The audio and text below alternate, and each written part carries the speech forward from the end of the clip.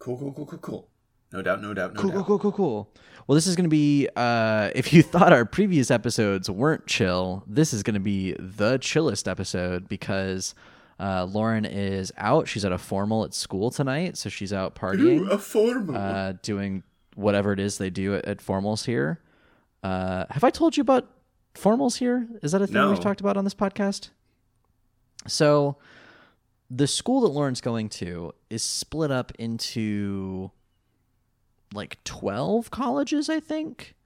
Okay. Basically like Hogwarts houses, you know? But there's 12 of them, and they all do various like formal events throughout the year, some of which involve the Harry Potter robes, like the actual like gown and everything. Some of which are just like, oh, well, I'll dress up and go party. This is one of those.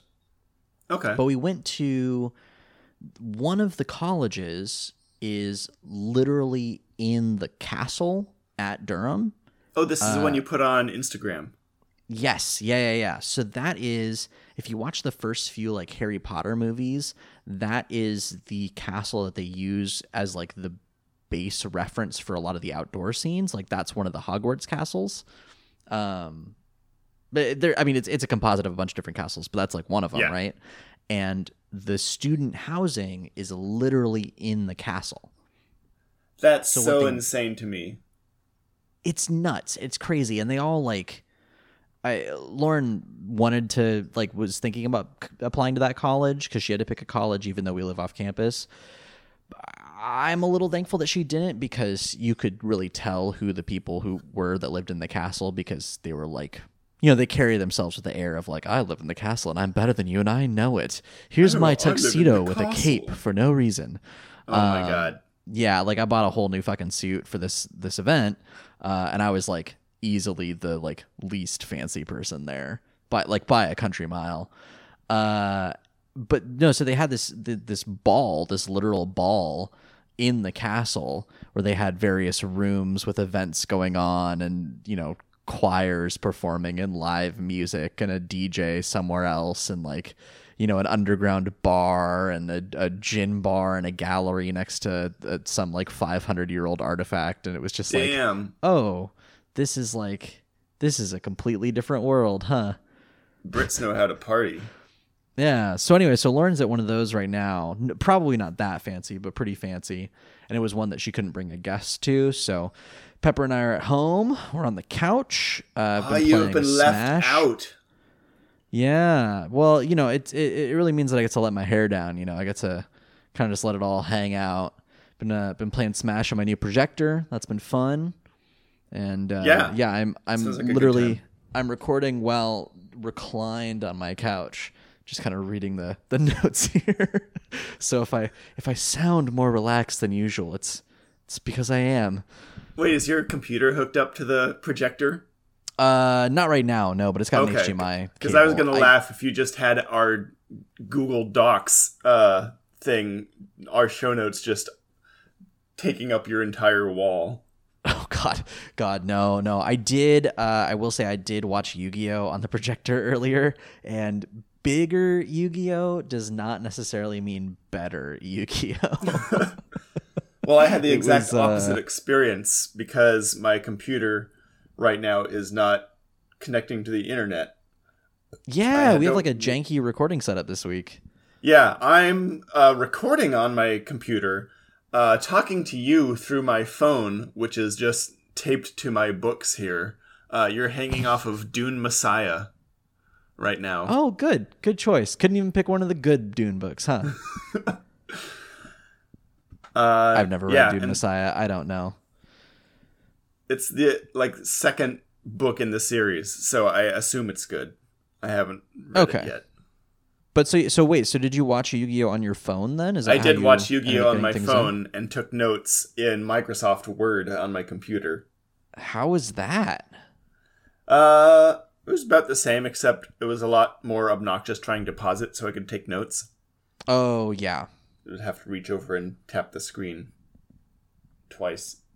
Oh, to keep it from going to sleep. Yeah. Yeah. Yeah. Well, you know, okay. So we're both sort of overcoming some sort of adversity today. Yeah. You know, the But the point sacrifices we is- make for the show, really. Yeah. We're doing our best here, damn it. As I recline on my couch, dog in my lap. You've sacrificed so much. Yeah, yeah. I was drinking a beer. Jimmy, tell me, do you like flannel in your beer? Excuse me, what? Do you just, flannel? Do you like it in your beer? Do you typically have a flannelly beer, would you say? I have no idea what that means. Because Well, it sounds you know- like you're taking pajamas and like putting them through a shredder, and then so your beer has like particles of fabric floating around in it. Well, Jimmy, Warms if you you don't up like from the flannel in your inside. beer, if you don't like flannel in your beer, I do have some good news for you. This beer that I've just finished is all flavor, no flannel. It's a double Maxim premium brown ale.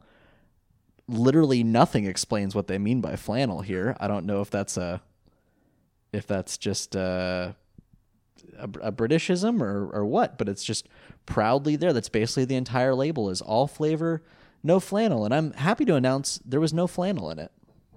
Well, that's good for you, I guess. I don't want my beer to have guess. flannel in it. Yeah, it seems like a base requirement of beer should be like no pajamas. This bottle it's contains 0% it's a beverage. pajamas. beer. It's a beverage. All right. Should we talk about some Yu-Gi-Oh today? Yeah, hold on. I'm looking up flannel British. Yeah, I haven't looked it up yet. It's an okay beer. It's not my favorite. I've been It's going just through bringing up more this. fabric. Maybe it's British slang. It could be. Maybe it's rhyming slang. Flannel. A soft cloth usually made from cotton or wool. Piece of cloth. UK, a Yep. face cloth. This is all... Okay. Okay, this might be it. UK informal. Speech containing a lot of words that is used to avoid telling the truth or answering a question and is often intended to deceive. So like bullshit. So it's like, yeah, like they're saying all beer, no bullshit. Why didn't they just say that? Because you can't write bullshit on a beer, I guess. I mean, we basically do in the States all the time. Yeah. That's like the core of Mike's Hard Lemonade's marketing strategy. Yeah. So I don't know. My first thought was so kids don't see it, but kids can drink in the UK, so I don't know what the hell they're going for. Don't fucking get me started. Ugh. These youths. I went out with some friends. This would have been before our last show. I don't know if I talked about it at all. Somebody, just invited me out. It was just gonna be like 3 of us kind of going out for pints. One of them, this should just, I should learn my lesson. Like, don't agree to go out to pints. Never agree to go to a second location with a Scotsman, a Glaswegian, I should say, because he then brought 6 people, something like that, 5 or 6 people, and so we all had pints at one place. The lads.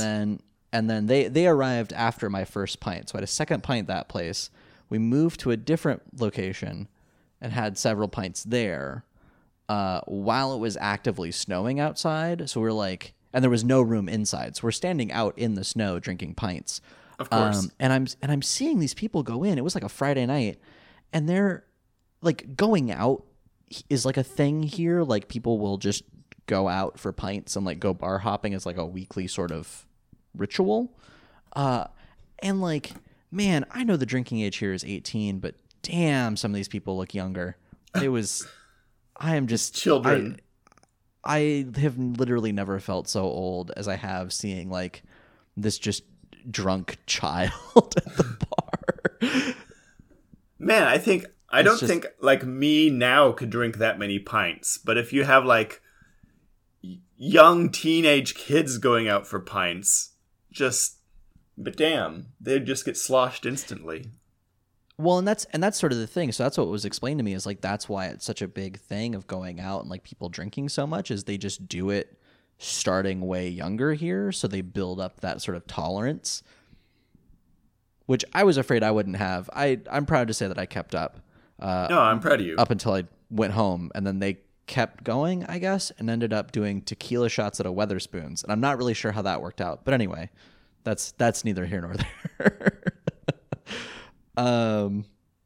Sounds like a disaster. Why were we talking about this? making. I was talking about my beer. I apologize. Should we talk about Yu-Gi-Oh finally? Yeah. What time is it? Okay. Your move!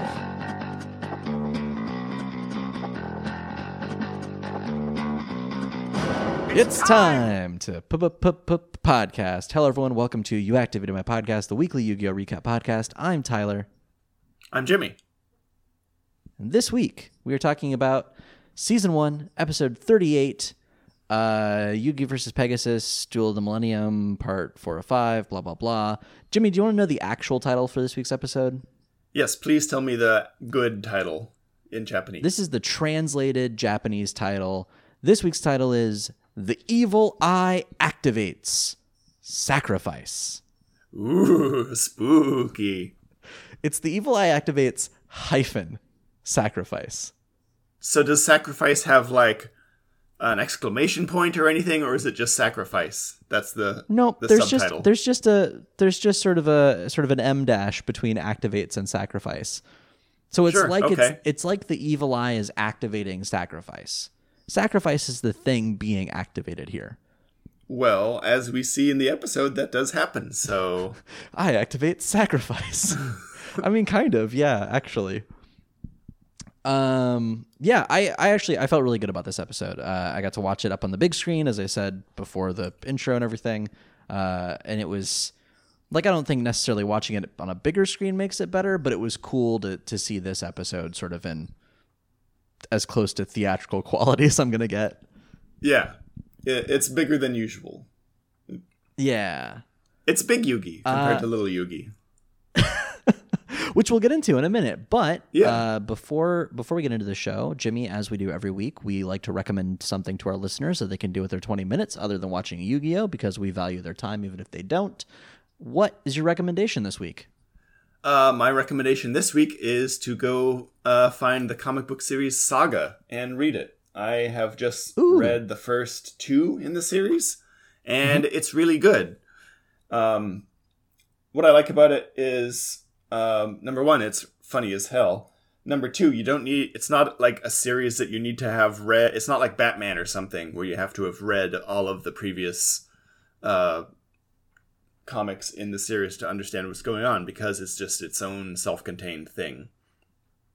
Okay. So it's like is it like a short run like graphic series, like graphic novel series, or is it like a comic book? It's okay. It's a story of this universe that has like space travel and magic and all these weird creatures and stuff, and 2 people from these warring factions that have consumed the entire galaxy coming together and making a baby, this forbidden love child between these 2 different cultures that are like locked in this galactic proxy war with each other, and how it affects them and the universe and all the bad people that are coming after them to stop them. And it's hilarious. The art's amazing. It's really funny. Yeah, I really like it. And I'm only on book 3, so that's my recommendation. Read Saga. That's awesome. Go to your local library.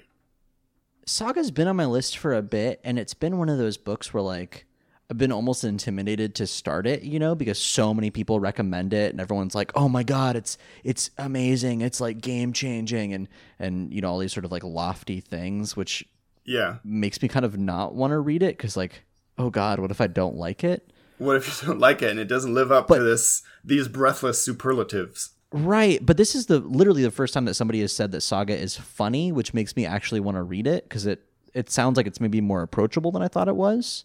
Oh yeah, it's not like an epic thing. It's funny as hell, and it uses a lot of like cuss words and dick jokes and stuff like that.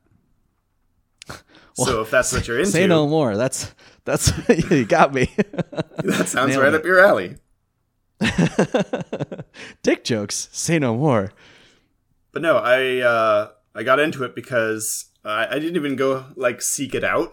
I was just at my friend's place playing with their kitten, and like a foot next to me, she had the entire series, and I asked if I could borrow it, and I could, and so yeah, I read like 2 books in the last 4 hours. So Damn. it's good. That's awesome. For those who maybe don't have a copy, like a physical copy that they can get to, I do want to bring up, I think this was a recommendation like 4 months ago or so, but the app called Hoopla, Hoopla, is really cool. You can, sounds like a lot of, thank you. You can essentially put in your library card information, and it gives you access to your local library's collection of digital products, which actually a lot of libraries in the States have more of than I expected, and that includes comic books. So typically, if they have access to a physical comic book, they'll have like 10 or so copies of that comic book digitally that they can sort of loan out at a time. So you can actually check out comic books on your phone or your iPad or your computer or whatever, and sort of get it that way. I think it works for some e-readers as well. So now that like the Kindle's getting lower in price, that becomes more accessible. So if you're in a location where you can like get to a library every now and then, but not as often as you would want, or like whatever, and you have a smartphone, totally recommend doing that. And I believe, at least last I checked, the Portland Library Saga should be available. Oh, cool. So that's the way to do it. It's hilarious to me that you're checking out Portland Library books from across the planet. I know. Yeah. I live across from a library that I've been to like once, and I keep just checking out books from the Portland Library. What's your recommendation this week? My recommendation this week, I've been thinking about language a lot lately, because even though like, yes, they speak English here, there is often a language barrier. I've been thinking about insults a lot. Like just a minute ago when we were talking about flannel for like 3 minutes. Yes, exactly like that.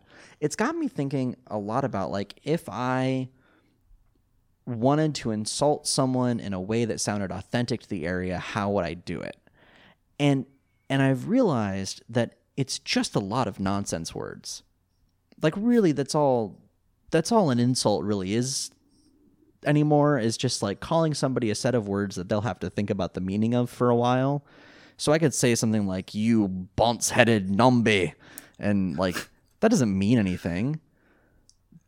But you're Tyler, gonna be like, you damn, flannel mouth. You fucking flannel mouth. Yeah, I feel like really the world needs more of these somehow, because they're like friendly insults, if that makes sense. These sort of nonsense nothings. These nimbly potted pomper swaps. Just British banter insults, where they're not really insulting Lou. It's just they're just having a go. Yeah, something like that. You having a go? We were on the train yesterday, and there were these 2 high schoolers across from us that were just talking back and forth about something. They were talking about like, one of them wanted to date somebody that was dating somebody else, and the other like didn't think that like she was in his friend's league or like whatever. And they were just like, oh, you want to fight? You want to take it outside? All right, mate, I'll take you outside. Oh, hey, oh. And it like descended into just these like guttural utterances that made no sense. And I think maybe that's kind of what sparked this idea in me, is just these like nonsense sounds, but you could kind of tell from the inflection like they're calling each other names that should mean something. I don't know. Yeah, like I want to bring that back to the States in a way, because I feel like maybe we had that at one point. Like I think in the 90s that was a thing, but not really anymore. There aren't really those like made up slang insults anymore. At least that I'm aware of. maybe on Tumblr or something. What's left of Tumblr there are. The remnants. Yeah. So the next time you see your friend, call him a made up insult. Yeah, it's like yo mama jokes, you know? When you tell your friends yes. yo mama jokes, you're not actually insulting their mother. I've met my friends' mothers, and they're very nice ladies. We're describing an imaginary mother that is just so terrible in all these different ways that it's funny. Yeah, exactly. The yo mama. I always weirdly pictured Tyler Perry's Medea as like the mama to end all mamas. That works. It kind of works, right? Your Like, actual yo mother. mama's so fat she'd jump and got stuck. Yo mama's so fat she was swimming in the ocean and Spain claimed her for the New World. The fuck? I've never heard that one. Tyler, yo mama's so fat she was walking in the middle of the street, so I swerved my car to miss her and I ran out of gas. That's how fat yo mama is. Man, now I gotta remember yo mama jokes. I had to keep up. Yeah, I forget. The only one I can think of is like, yo mama's so slow, this is how she counts her money. One, another one, another one, another one. That doesn't even make much sense. No, it doesn't. That's just the only one that comes to mind. Anyway. So that's my recommendation this week, is insult your friends. All right, I'll try to think up something rude to call you. Okay, but thanks. I appreciate in other it. news, we have news. It's time for news. Once again, you're going to have to talk about it because I don't have internet on my computer, so I can't click on the link. Oh, no. Okay, well, let me pull it up. Give me the broad strokes here. But the basic gist of it is that they're making a new Yu-Gi-Oh game for the Nintendo Switch. Yep. And it sounds like it's going to be a different format than Duel Links. It's kind of a return to older, I don't know, Yu-Gi-Oh video game dueling strategies. Yeah, so the article that you sent me is from comicbook.com. Literally, I think the only source for Yu-Gi-Oh news anymore, because this podcast sharing it. It's an article by Tyler Fisher on the 8th of February that says, they've got a new game announced for the Switch called Yu-Gi-Oh! Legacy of the Duelist Link Evolution. There's a lot of punctuation happening in that title, but it's a Yu-Gi-Oh! ! Legacy of the Duelist, Link Evolution. It's interesting because it's a digital game, so everyone, I think, kind of expected it to be like Duel Links, but they've announced that they're going to use what they're calling new master rules, which are the latest rules that are implemented for the official Yu-Gi-Oh! Card game. So it's ditching the Duel Links format, the Speed Duels format that just came out, and it's going back to just the Link format, which is what you'd get if you were to download the... Oh, I'm gonna forget it now, but there's another Yu-Gi-Oh! Phone app that's like Ultimate Duel Champions or something, and that's the format that it uses. So it's larger decks, different like cards that are available. I think it's closer to Magic, where there's certain seasons of cards that are like legal to play, and more life points, I believe. I think it's I'm gonna forget now, or maybe it's less life points. I don't honestly remember, but it's. If you've played Yu-Gi-Oh! The card game, it's different life points than Duel Links. So if you've played Yu-Gi-Oh! The physical card game, this game should be more familiar for you. And this article does a really good job of saying essentially like if you don't like the meta of Duel Links, which it sounds like a lot of people kind of don't, because the meta game structure of Duel Links is very like combo heavy. You kind of have to build a very specific deck that does one thing, and that's its only thing. You can't build like an all-around decent deck. You have to specialize in something. Right, and while that might sound like a bad thing, like for people like us who are used to playing Magic the Gathering, like it sounds like you would get shoehorned in.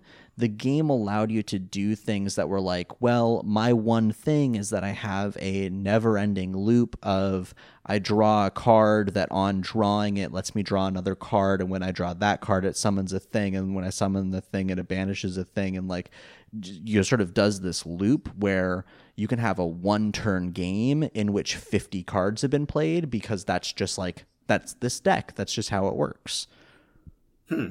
Yeah, it's so there are lots of like weird things there, and that's probably a bad example. I've played a Duel Links deck or a match rather where I lost in like turn 1 because somebody summoned Blue Eyes Ultimate Dragon just on their first turn and like had a thing that let it obliterate. Like I couldn't even play a card by the time it beat me, which was not fun.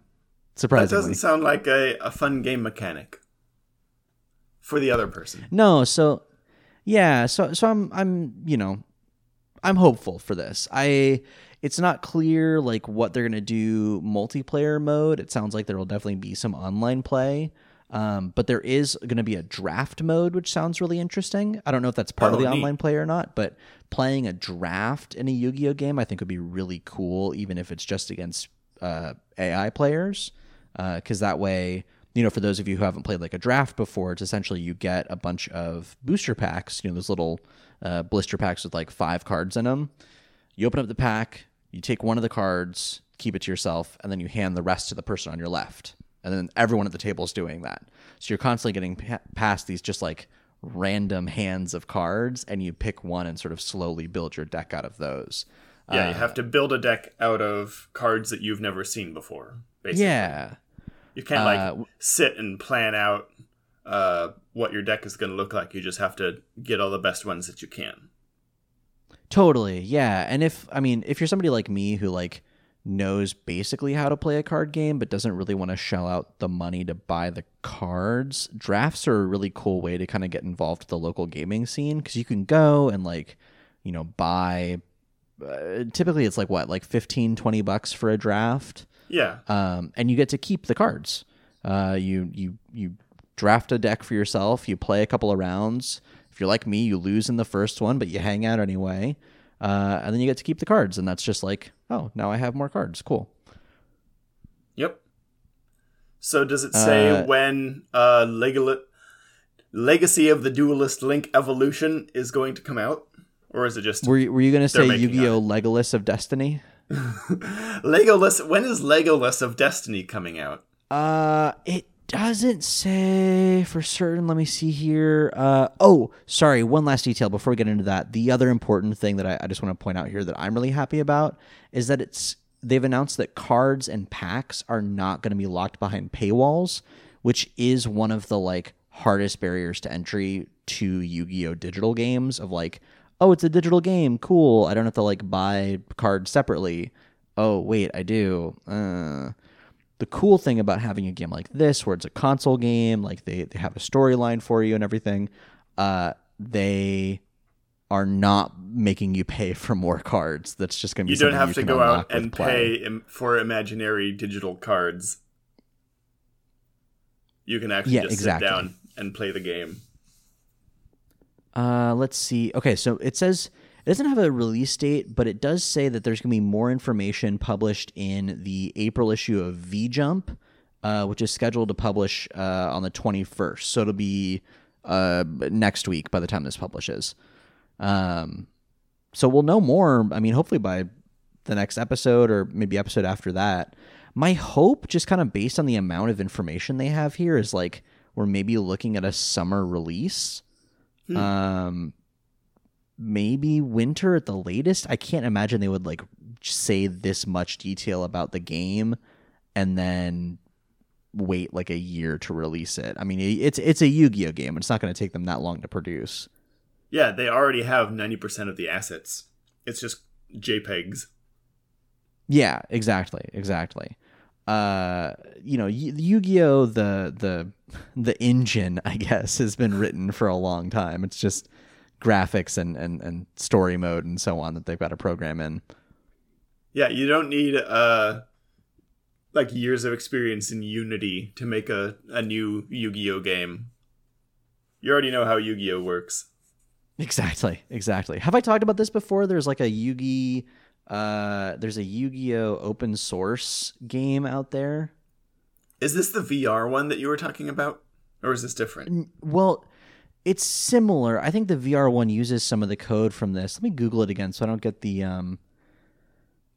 name wrong. Yeah, so for those of you who are interested in like what goes into making a Yu-Gi-Oh game, if you look up YGO Pro, so like Yu-Gi-Oh Pro, it's a community compilation of people who are making an open source Yu-Gi-Oh game. And there's a lot of like really detailed work going into it. Like they have huge giant spreadsheets of like the cards and their effects and kind of how everything works.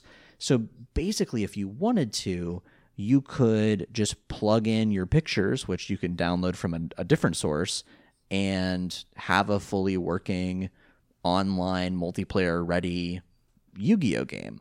Or you can then go and hack it and be like, okay, I only want, Arc V, right? And I want to make like a storyline, or I only want Vrain's cards or things like that. And it's also powering a lot of other projects like that VR one that you mentioned that we talked about a long ass time ago. There's another one that I just found a Yu-Gi-Oh video for, or a YouTube video for, a YouTube video for. YGO Pro, I guess, released a video for an open source dual disc as well. Like they're 3D printing dual discs that hook up with certain VR technology. Oh, damn. Like the HoloLens and shit. So like that stuff really gets me excited too, because that's purely fan built. Like they're really not making any money off of it. But they know that the system of Yu-Gi-Oh is sort of set in stone, and they just want to kind of have fun with it now, right? Mm-hmm. So that sort of thing is really cool too. But I'm probably going to be picking up this game for the Switch. I'm excited for that. All right. Well, when it comes out, we'll have a review ready for you guys. Yeah. All right. Well, should we talk about the episode now? Let's talk about the episode. It's time to discuss the episode. Jimmy, as we mentioned, this week we are covering Season 1, Episode 38, The Evil Eye Activates Sacrifice. As we do with most episodes, this episode started with a recap. How'd you feel about this one? This recap was dumb. It was a lot of just, like, reactions. Yeah. Like, someone would say something and then someone would repeat it. Yeah, I was kind of bummed. Like, the last few recaps we mentioned, I feel like the last, 3 weeks we've been like, damn, these recaps are on point. Like, these are great.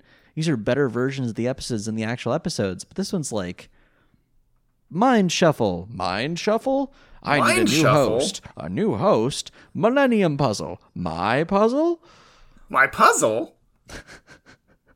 Hey. Yeah, it was a lot of it might as well have been one of those reaction shots where they do this split screen of everyone going, but they could have just been saying different bullshit and it would have been the same, right? Mind Shuffle in my puzzle? It's more likely than you think. Sometimes I think about if somebody is coming to the show, if this is somebody's first episode, is the recap going to help them at all? And I think in this case, the recap might just make them change the channel. There is no helpful information in this recap, so maybe we should do our own recap of the last episode just real quick. Oh, Jesus. Yeah, I mean, we make this show, and that recap wasn't helpful for me. Jimmy, what happened previously on Yu-Gi-Oh? Yugi and Pegasus are dueling, and Yugi came up with a technique where he and the Pharaoh just switch minds every so often to prevent... Because Pegasus is reading their mind. Yeah. And seeing what mind. The cards they have. And so if they swap in and out each turn, he won't be able to see what cards they have because the cards they play will be in the last two people. time. Yeah. Yugi is two people. That should also be clarified. It's very important. You remember, how this show had just the one boy? There's two boys now. There's two boys in there. You see, got two boys in him. He's wearing a magic pyramid that has a spirit that possesses him. It merges with him. Yeah, there's two guys. And now they're switching back and forth. Then what happens? Pegasus, the bad guy, who can read minds, somehow transports them to the Shadow Realm. Another dimension. Which is a different dimension that we've seen before, where things are shadowy. A dark and spooky dimension, as is mentioned many times in this episode. How spooky it is. And magic happens there. Magic is real, also. Boy, everything in this episode we have to explain at length to anyone who's never seen the show before, and it makes no goddamn sense.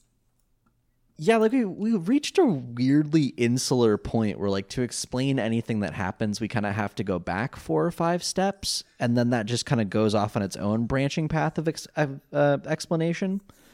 Oh, by the way, the entire world loves one card game. Oh yeah, there's only one game, and Pegasus made it. The mind reading Pegasus made guy. it, but it's also based on an ancient cult where magic and monsters are real. And the only other person who knows that up until now is this albino British kid named Bakura. An Who is albino also British two kid boys. with a fake Japanese name, who also is very good at the card game that the mind reading guy made. And he also has a magical doohickey with another guy in it. There's Just 2 like boys in Yugi. him too. We've got a 4-boy stack over here. Oops, all boys. Now you know who doesn't have 2 boys in him is Mokuba. No, Mokuba Mokuba has is the 0 boy boys that in him. has no boys in him right now. And Bakura wants to put his boy in him. Yeah. Nope. His metaphor has gone too far. God, let's just do the episode. Okay. Anyway, when we left off, Pegasus was bringing the arena into the Shadow Realm, where he will have more sort of power or something. Yeah. But this episode doesn't open on that. This episode opens on the dungeons beneath Castle Pegasus. Yeah.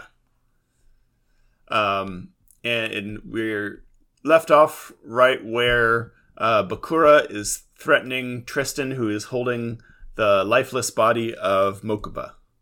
And we're going to switch up their names so many times this episode since they're next to each other. We literally, I don't think there has been an episode with either Bakura or Mokuba where we get their names right 100% of the time. There's always going to be one where we get them switched. But Bakura is the bad one. Mokuba is the soulless one. The soulless child. The zero boy. Yeah. Sorry, just brief tangent. I've been listening to a lot of podcasts that are trying to make sense of the Kingdom Hearts storyline. And I think weirdly doing this podcast prepared me for that, because it's a similar level of ridiculousness, maybe on par with Yu-Gi-Oh! Yeah, it's frightening, and it made no sense in the first Kingdom Hearts.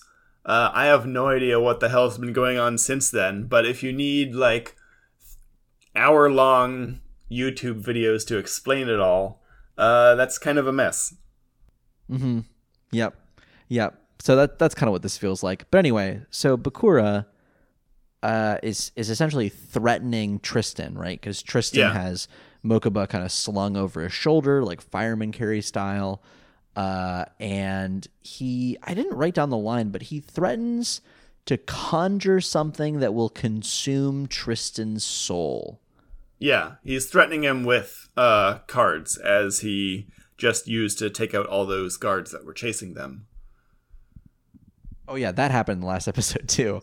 The playing cards that Bakura is carrying, he can use to summon real life monsters and spells. Real monsters. Yeah. And he's sort of doing all this, and Tristan kind of turns to him and goes, yeah, I know what your whole deal is. Like, you get your dark power from the Millennium Ring that you have around your neck. And he's staring at the Millennium Ring as it's this like magic artifact is like wiggling around of its own accord. And he says, I remember your evil power comes from that. And it's like he's explaining to Bakura where his power comes from. That's pretty par for the course with everyone in the show, is explaining to themselves and each other what is going on. Yeah, and we're at a point now where like Tristan and Taya and Joey, who previously were just like magic deniers, all suddenly have a full understanding of what magic is and how it works. Yeah, they just accept it. And they get it naturally, just out of literally thin air. But so Tristan is like, yeah, okay, I get it. You have magic powers. I give up. You got me. And he feigns handing Mokuba over to Bakura. He like goes to hand him over, but psychs him out and like does a little like double, like a it's like a hockey move, right? Like he freaking chucks Mokuba to Deke. He chucks Mokuba at Bakura. He yeets that kid. Yeet that lifeless body. So Bakura tries to grab Mokuba out of the air, and then Tristan runs forward. It's my favorite vine. Here, hold this Mokuba. The ship's empty. Yeet. He is empty. He is. Poor Mokuba.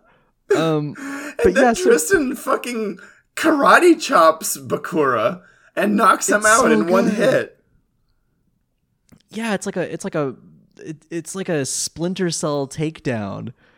He I don't know him what and knocks him out. I don't know what the hell he does, because it's like an upward karate chop slice as Bakura is falling forward, which just knocks him out instantly.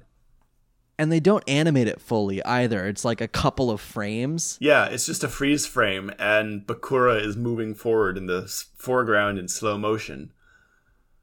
But he like one punch knocks out Mokuba. I mean Bakura. Yeah. Mm-hmm. God, we're doing it already. Mokuba doesn't need to be knocked out. He's already out. I have a theory about this, Jimmy, that I want to posit to you. Lay it on me. Tristan has always been magic. He's just unaware of his powers? Or is he just keeping it secret? Tristan has fists that are sharp. Old sharp fists. Good old sharp fist. So Exhibit 1, where he punches a necklace in two, basically, because he somehow uses a punch to disconnect the Millennium Ring from Bakura's neck. Yeah, his karate chop like breaks the necklace part, holding it onto him. And knocks him out. All in one. So that's, it's sort of a magical force punch, right? Exhibit 2, you remember when they were in the cave and there's that boulder sort of hurtling towards them, and he turns to punch the boulder with full confidence that his fist will win the day. And it turns out that the boulder is actually a fake. It's this giant balloon, right? Yeah. So, and the balloon pops. So there's two things about that. I had completely forgotten about that. So there's two things about that. A, who would punch a boulder Tristan, unless they had magical punching powers and like knew no fear whilst punching?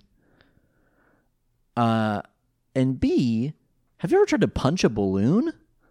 Yeah, it doesn't pop. It just goes flying. Especially a balloon of that size, which is like one of those giant balloon balls in like PE class. You never went to it's like a Zorb. High school. Yeah, like a Zorb-sized, not even fabric. It's like hot air balloon material. Yeah, or something along those lines. I know what things are. You're smart, not dumb, like they say. Who says that? No one says that. Uh, so my theory is that Tristan has always had magical sharp fists. I wonder if he doesn't know he's magic and just kind of accepts that he can punch stuff and his punches are like really powerful. Yeah, he just doesn't question it. Right, he's just used to it. You know, he was born this way. And he'd be like, "What? Can't you guys punch things and they'll rip?" Yeah, why isn't Or, everyone like- using their sharp fists for these problems they come across? Why aren't you using your sharp fists? Yugi, just sharp punch him. Maybe that's why he is frequently acting like he thinks he's the smartest person in the room. Because he's the only one that remembers to use his sharp fists. Anyway, he sharp fist punches freaking whatever the hell his name is, Bad Kura, and knocks him out. Yep. Mm-hmm. And he grabs the Millennium Ring, and he just goes back to that weird door that just opens into nothingness, and yeets it out into the forest. A second Number yeet. 2 for this episode. One good yeet deserves another. And it does, because the Millennium Ring just goes like a frisbee way off into the distance and disappears into the trees far below with a little ding. Yeah, he fucking hoists that thing. Like, that goes way further than it should. Yeah, like a quarter of a mile or something down into the... Easily, and it lands somewhere out in the forest. What could possibly go wrong taking this ancient artifact and just chucking it out a window? An ancient artifact with an evil spirit inside of it that he's Yeah. chucked into an island that we've established is still full of high schoolers. Not only high schoolers, but like Pegasus's evil guards, his henchmen. Oh, shit. Oh, no. Panic is going to find the Millennium Ring. I would love to see Panic possessed by the Millennium Ring. Nothing would change is the thing. He's already No. creepy and mean. He would just become even more creepy and mean, but with a different voice. It would get darker and more gravelly. Yeah. It'd just be I don't even it'd be remember a what stock Panic's voice sound is effect of like... Panic's voice is like Macho Man Randy Savage, but goth. I vaguely remember it, but like if Does that his make sense? voice So got any he's more... like a, hey, brother, talk about the end of all things, and I will cast this card that makes it all dark like my soul. That's So almost if- Kaiba. So if he gets possessed by Bad Kura, his voice will just get replaced by like a cement block sliding on some gravel. Cards. Yes, exactly. So yeah, Tristan is left alone with these two unconscious bodies, and it cuts back to the duel, or as Pegasus pronounces it, duel. Duel. The Pegasus duel. pronounces duel like it's D-E-W-L. Yeah, duel. Or D-E-W-A-L even, because it's still, he makes it 2 syllables, but like not Duel. the syllables you'd expect. Duel. Yeah, and he just like, he gets into the showboating right up top, you know, as they're sort of getting whisked into the shadow realm and this dark cloud starts enveloping the arena. He's saying, I will defeat you in one realm or another, Yugi. Yeah, And, and this, this like- dimension is like all like dark purple clouds and like lightning strikes. It's very Metroid Prime 2 echoes. Uh-huh. All right, The Mr. dark Metroid dimension. Prime. Calm down. Yep, keep your It pants engulfs on. them. It is, though. It truly is. It's like this swirling purplish miasma with lightning that is somehow black? Yeah, it's that anime lightning where it's like dark in the middle and then like a red glow on the edges. Yeah, To yeah. show something yeah, is yeah. crackling with dark energies. It's when you want to make sure that somebody knows that the energy is evil. Yeah, it's going to hurt you. it gonna fuck you up. And yeah, Tristan, or not Tristan, Taya and Joey are kind of watching this happen, and behind them, Taya says, like, what's going on? And Joey says, as they're getting engulfed by the Shadow Realm, he says, "You got me. This is really spooky." And they're just standing there watching this happen. Joey voiced for the audience, Wheeler. And like the entire castle isn't going. We should be specific. The entire castle isn't getting in this miasma. It's just the dueling arena. Mm-hmm. So there's this like sphere that forms around them, just Pegasus and Yugi and the arena, in the middle of their bottomless pit. Yes, yeah. Pegasus cast Gas Cloud, which is a 50-foot radius around a sphere, or a 50-foot sphere on a point of your choosing within range, that lasts for 1d8 plus 2 rounds, etc., etc. Yep. That was a D&D joke. That's probably not going to land when people hear it. But yeah, so it's just this like strange dark cloud over the arena, like you said. Behind Taya and Joey, who should appear but Tristan. Tristan shows up carrying both Mokuba and Bakura over his shoulders. He's carrying two bodies at once, proving that he is all dead weight at this point. Yeah, too. He is stronger and braver than any first responder. Try that. I mean, firefighters. I'm sure there are plenty of firefighters who could do that. These are like 10-year-old boys. Not like young preteen children. Yeah. It's a sort of a fun turn though, because he kind of becomes like the team dad in a lot of ways. Like he pulls like a Steve Harrington in Stranger Things. Stranger Things. Where I mean, like not to like spoil anything or for those who haven't seen it, but in the second season of Stranger Things, Steve Harrington has this great turn where he goes from being sort of a I'm the bad boy, I get in fights, to like caring for the younger children in like a sort of fatherly way. Yeah, he becomes and Tristan like has that older same mentor. Yeah, Tristan kind of has that sort of same turn here a little bit, where he's like taking care of everyone, and Taya and Joey just are for like, this episode though, which is weird because usually he's just dumb as bricks.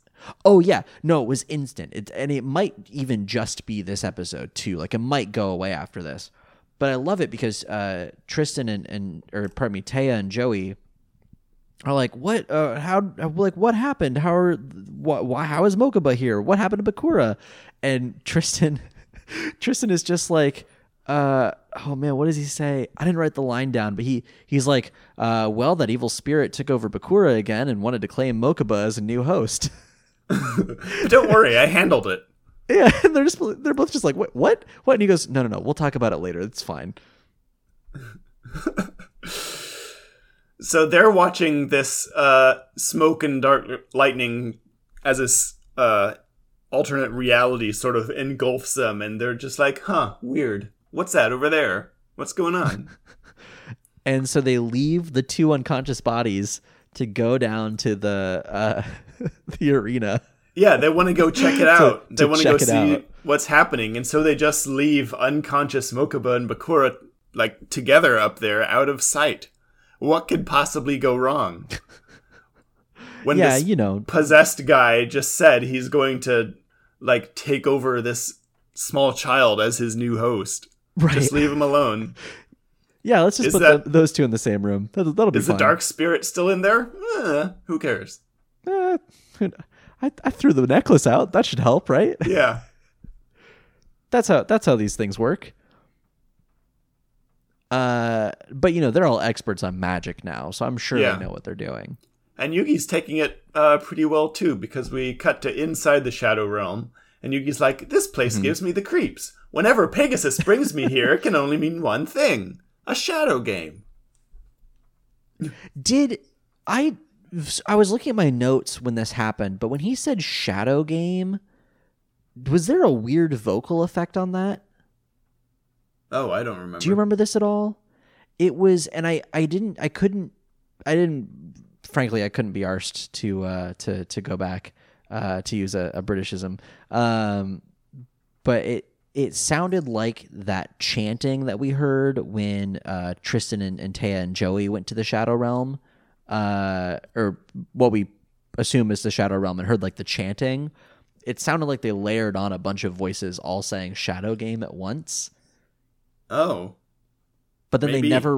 they never like, nobody pointed it out. Nobody like makes any notice of it. It's just that one brief kind of truncated line of Shadow Game, and then it was over. Well, I probably didn't hear it because I was watching it on my phone. That's The true. That's speakers true. aren't the best. And it could have just been me. Maybe I was making more of it than it is. But yeah, so they're in the Shadow Realm, and it's a shadow game, and it's a shadowy shadow. Yeah, Yugi takes this really well. He's just like, oh man, the Shadow Realm. I hate it when Pegasus takes me here. It's so weird and creepy. I genuinely forgot that this is the first time that Pegasus and Yugi met was in the Shadow Realm, and I had to strain to remember when the last time Yugi was in the Shadow Realm. I don't remember. Can you remind me? It was when Yugi got the invitation to join the tournament at Duelist Kingdom, and he gets the VHS tape and everything. He gets like the dual glove and the tape, and it's the VHS tape that sucks him into. Well, at first, it takes in Grandpa's soul and then they duel. No, I think it's first they duel and then he takes Grandpa's soul. But the duel is in the Shadow Realm via the VHS tape, a la The Ring. That was a long ass time ago. It was. That was the beginning of this season. Literally like 36 episodes ago. Yeah, that was what, episode 2 or something? Yeah, episode 2 or 3. But anyway, so they're back here, and the reason Pegasus reveals that he brought them into the Shadow Realm is that in the Shadow Realm, it's going to be more difficult for Yugi to keep up the mind shuffle technique that they developed last episode. So every time they switch bodies, it's going to be more difficult for little Yugi, to kind of keep sort of the mental energy that is required to operate in the Shadow Realm. So it's really sort of just it's like an endurance play on Pegasus's part. Yeah, the Shadow Realm is just constantly draining him of power, just like in Metroid Prime 2 Echoes. And the goal here is to just wipe out Yugi so he can just walk over and take the Millennium Puzzle. Jimmy, I'm really looking forward to your think piece on how the plot of Yu-Gi-Oh! Is essentially the same as Metroid Prime. It's very similar. Yugi just needs to get the dark suit or the light suit, and he'll be able to withstand its dark powers a little better. I genuinely think we're building up to something like that. I do not remember the next episode. I mean, I know the gist of what happens, but I think we may be getting there. Oh man, I'm excited. I do. Before we move on, I did have in my notes this shot where Pegasus is explaining like why it's going to be difficult for Yugi to be in the Shadow Realm and do the mind shuffle thing.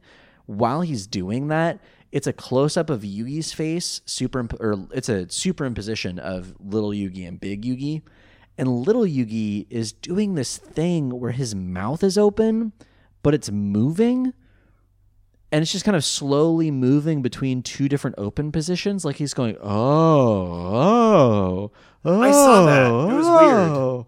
Just silently while Pegasus is talking. And I don't know if that's like in the translation, did they cut a line out there and just like looped something? I have no idea. There was a lot of like little weird things like that just in the background this episode. But so on the revelation of all of this, Big Yugi says, okay, well, let me take over, because I'm, I have the strength to withstand the Shadow Realm, because he's a 5,000-year-old spirit or whatever, which I don't know how much of this Yami Yugi stuff is like our knowledge versus show knowledge. Like, I don't know if somebody watching the show for the first time would really understand why Big Yugi is powerful. I don't think so. Other than he is a spirit in the Millennium item. Right. That's about it.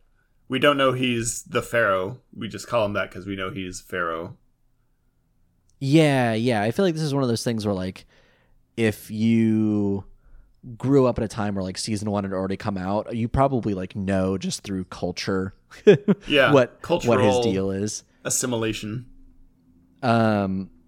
So he takes over and he is like, all right, I have the strength to kind of get us through here. Let me handle at least this turn. Yeah. But then I guess it's Pegasus's turn, right? Because he doesn't play a card here. Yeah, I don't have any notes on this either. I don't have the walkthrough because I don't have internet. But he plays a card that he made only for this game, he says. Yeah, like, we don't really need the walkthrough, I think, for this episode, because the walkthrough is basically this. Yeah. Pegasus makes up a bunch of bullshit and gets away with it. Yeah. Pegasus pulls out, like we were talking about so many times before, just a bunch of cards that he created specifically for himself, so if he gets challenged, he can basically win the game every time. And he says, like, straight up, point blank, this card, which is called Dark Eyes Illusionist, he made specifically for this game. Which is just like a thing he can do. He anticipated dueling Yugi and just decided to make a new card that is beat up Yugi. Yep. Yeah, essentially, like that's the card. That's it. And he makes a point of pointing out, like, okay, Dark Eyes Illusionist has 0 attack and 0 defense, but it definitely has a secret ability that I gave it, and because you've never seen this card before, you're not going to know what it is.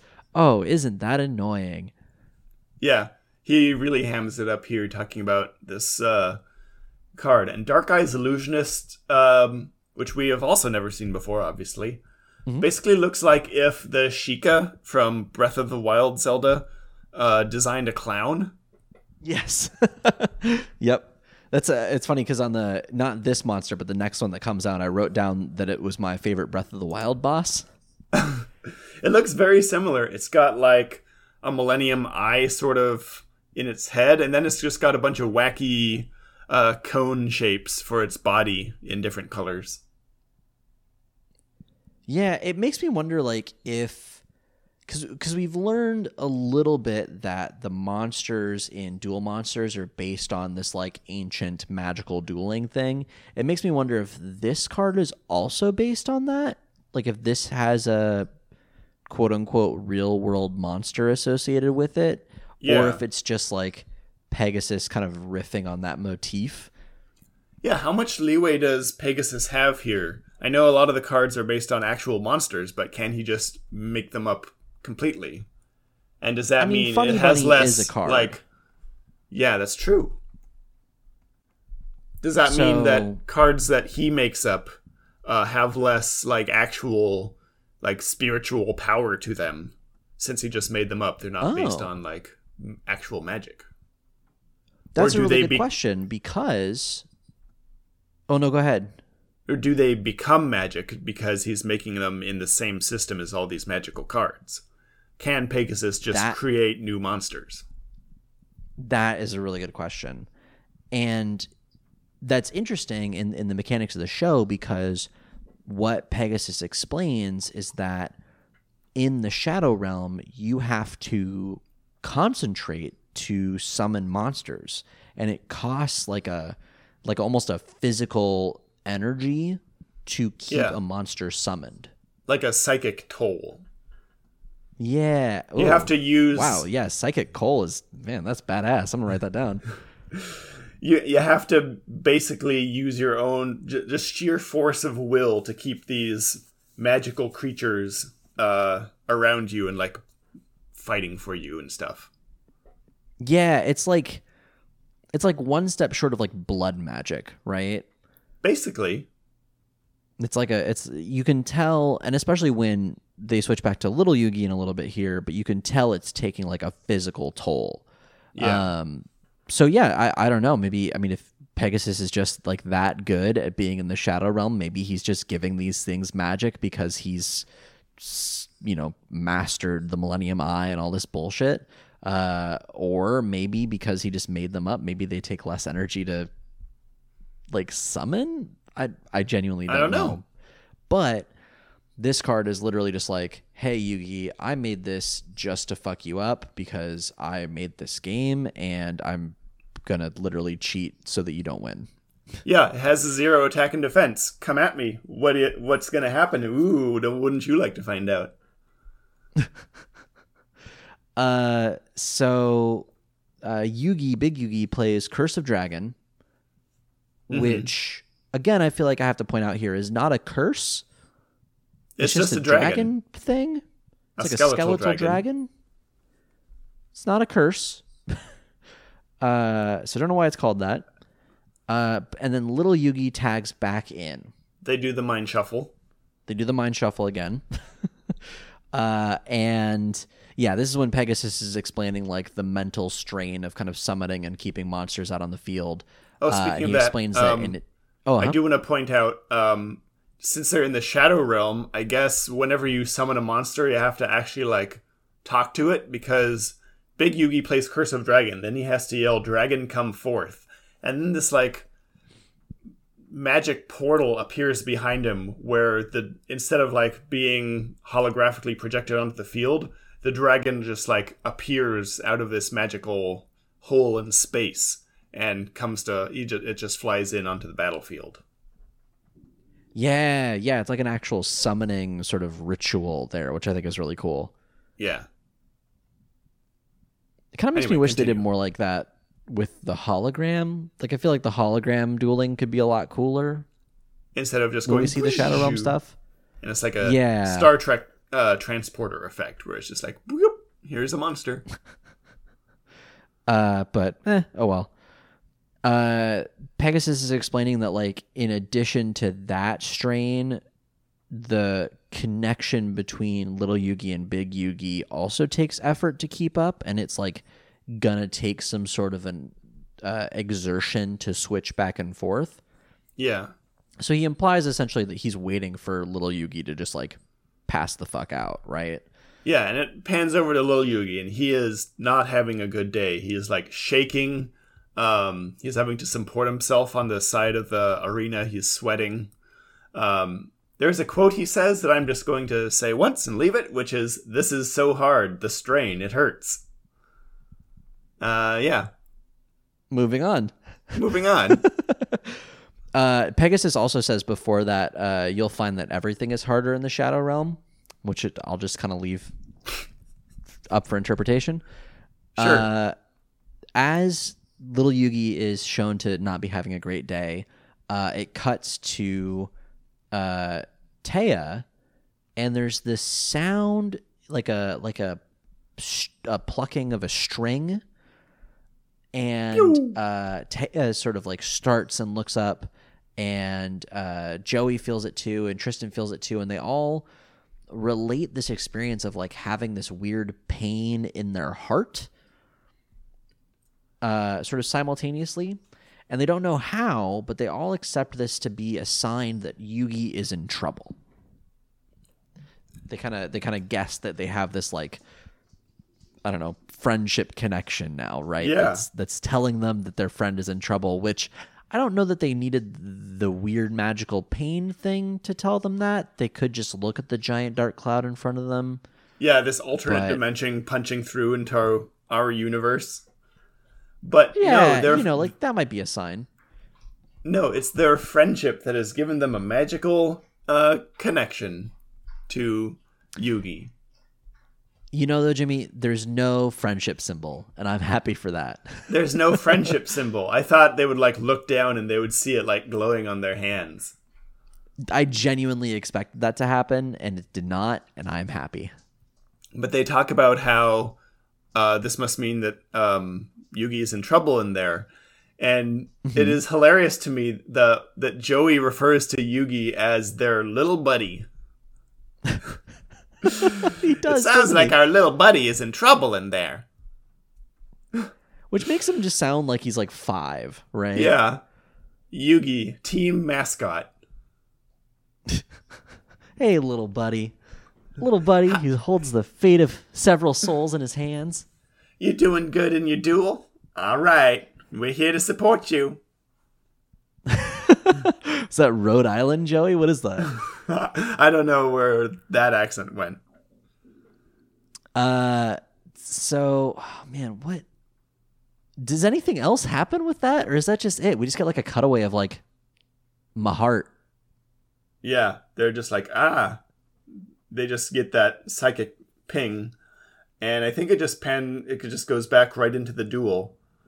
It does. The next note that I have is that there are some great close-ups of hands holding cards. Oh yeah, there's a lot of them. Which, like, I think we've seen in the show before, but not really with this much emphasis. Like, they really put a lot of detail into, like, this is a hand holding a bunch of cards. I feel and like the cards all look really good.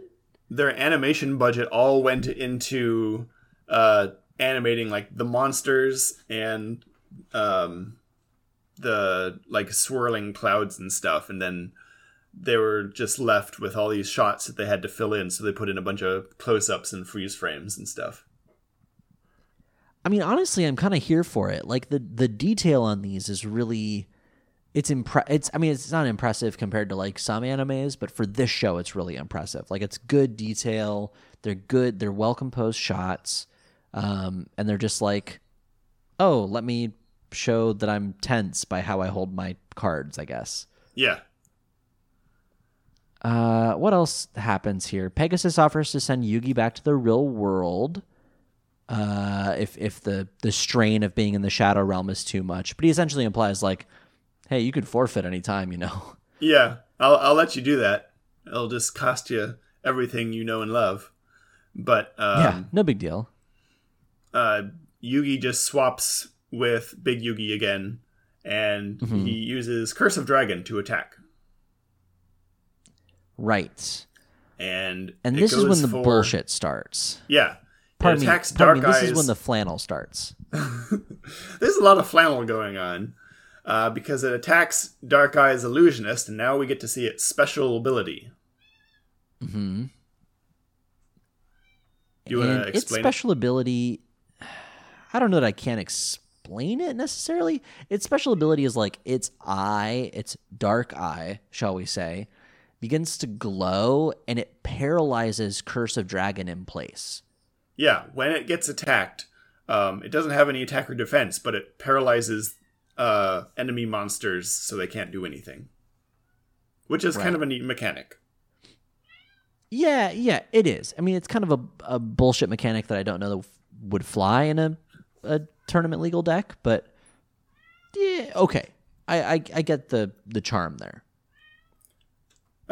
Give me one moment.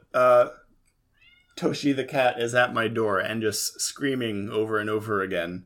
Toshi! So I take it he needs to get some food. I'll be right back. Okay. Oh, I can hear him. All right. Okay. It's time! Okay, I'm back. Hooray! The cat has been saved. The cat has been saved from having to eat food that is like 1/4 of an inch below the top of his food bowl. It needed to be refilled. Because obviously he was starving. Clearly, just such a dejected cat that just nobody cares for him. Nobody loves that cat. He is just a garbage cat that belongs in the dumpster. No one loves him. No one pets him. Trash cat. Never gets anything that he wants. Nope. Anyway, so Curse of Dragon attacks Dark Eyes Illusionist. Dark Eyes Illusionist paralyzes Curse of Dragon. Pegasus, on his turn, then plays the Black Illusion Ritual. Yes, this is also another new bullshit card he made up just for this exact purpose.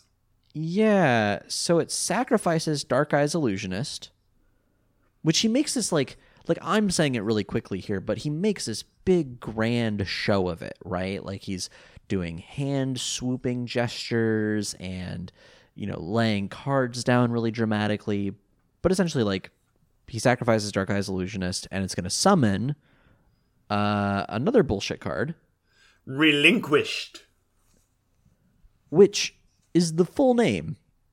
That's just Relinquished. That's the title of the card. And yeah, I like your note here that it looks like another Breath of the Wild boss, but it looks like a big ancient robot, and then like down in the center of its body, it's like got like a big robot sphincter. Yeah, I said belly button in my notes, but I think sphincter might be more accurate. It's got It opens a giant and closes. robot rectum. Yeah.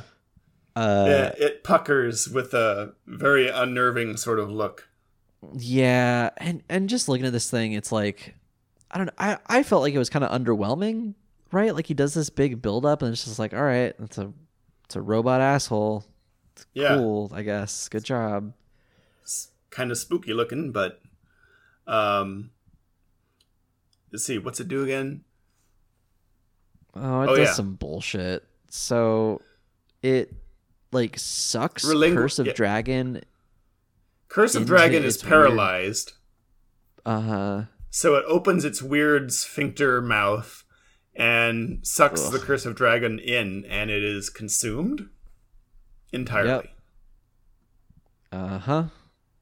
And so Yugi gets mad and he's had Dark Magician out this whole time also.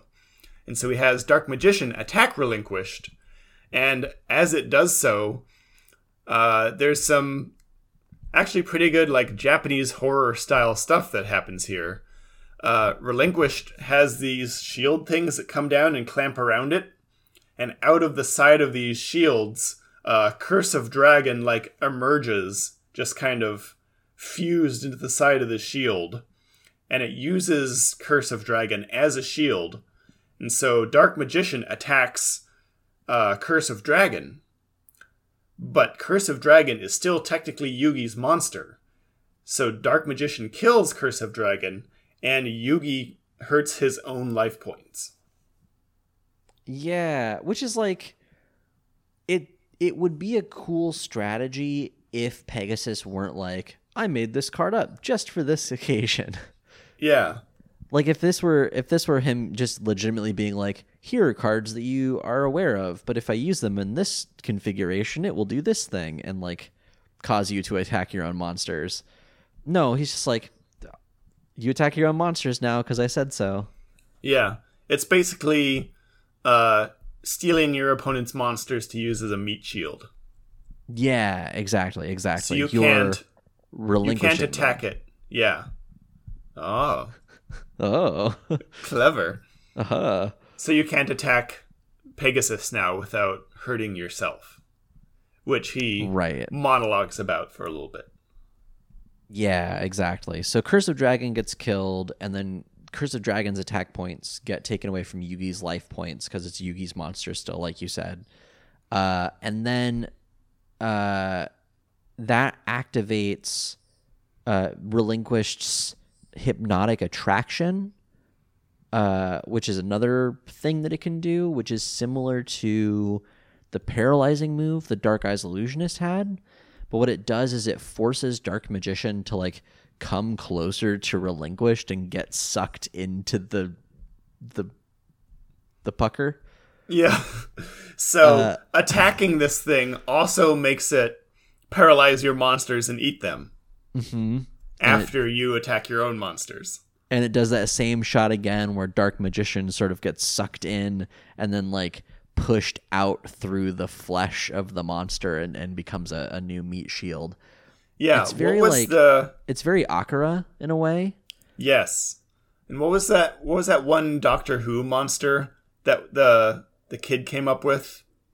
That was just Absorbaloff. Absorbaloff, yeah. From that really bad episode where it eats people and then it's just their faces like emerging out of its skin.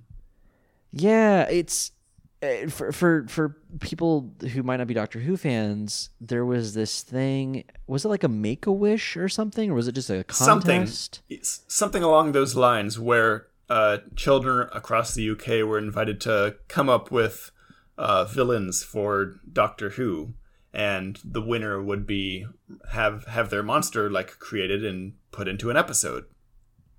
Yeah, and this one kid came up with a monster called the Absorbaloff, which like absorbed other people into it and assumed their forms, if I remember correctly.